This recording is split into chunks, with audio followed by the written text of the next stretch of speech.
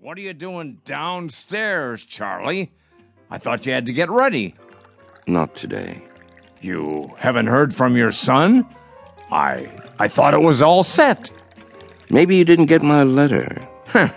Oh, he got it all right. They just don't care. Nobody cares anymore. The boy has enough problems. It's a small house and the second baby's on the way. It was a foolish idea moving in with him. They don't need an old duffer like me around. Would you listen to that? It's enough to wake the dead, I tell you. Don't be so hard on them, Ben. They're only kids. A fine state of affairs when your own son turns against you. Stay out of the over-the-Rhine neighborhood.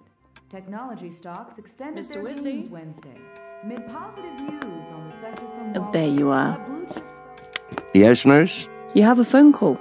I do? I believe it's your son. Well, what do you know? Be right there. I'll tell him. Isn't that something? Guess he got my letter after all. I never get any letters. Or phone calls. Nope. You will, Ben, you will. Excuse me, I'd better get it before he hangs up.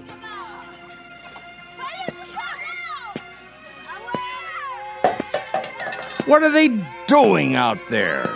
Don't be a grouch. It's Saturday. Perfect for Kick the Can. Perfect for what? We used to play it all the time, remember? No, I don't remember anything of the kind.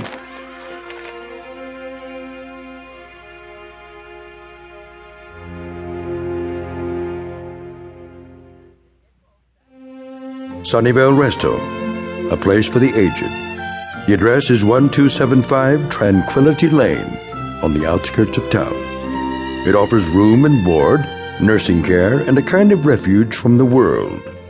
Outside, a common game called Kick the Can. Very shortly, a man will have a choice to make. He can either die in this world or escape to another kind of refuge in the Twilight Zone.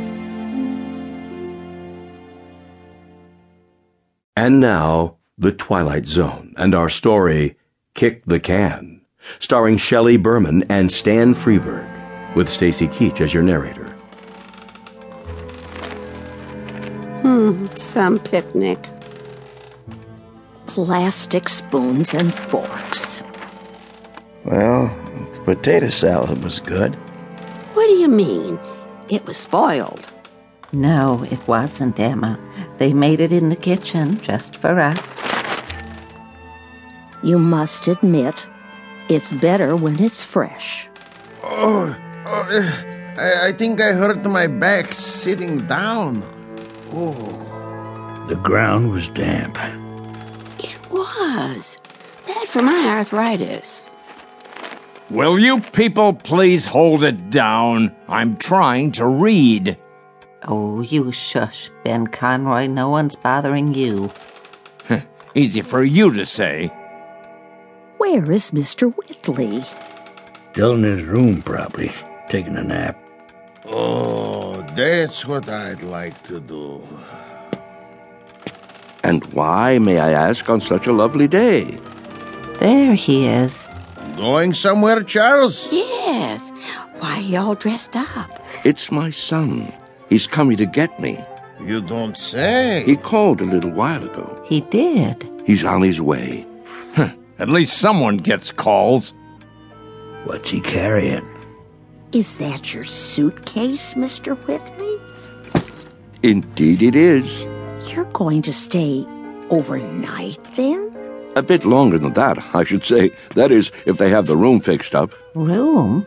At my son's house. You mean you're moving in with them? That's the plan. If they'll have me.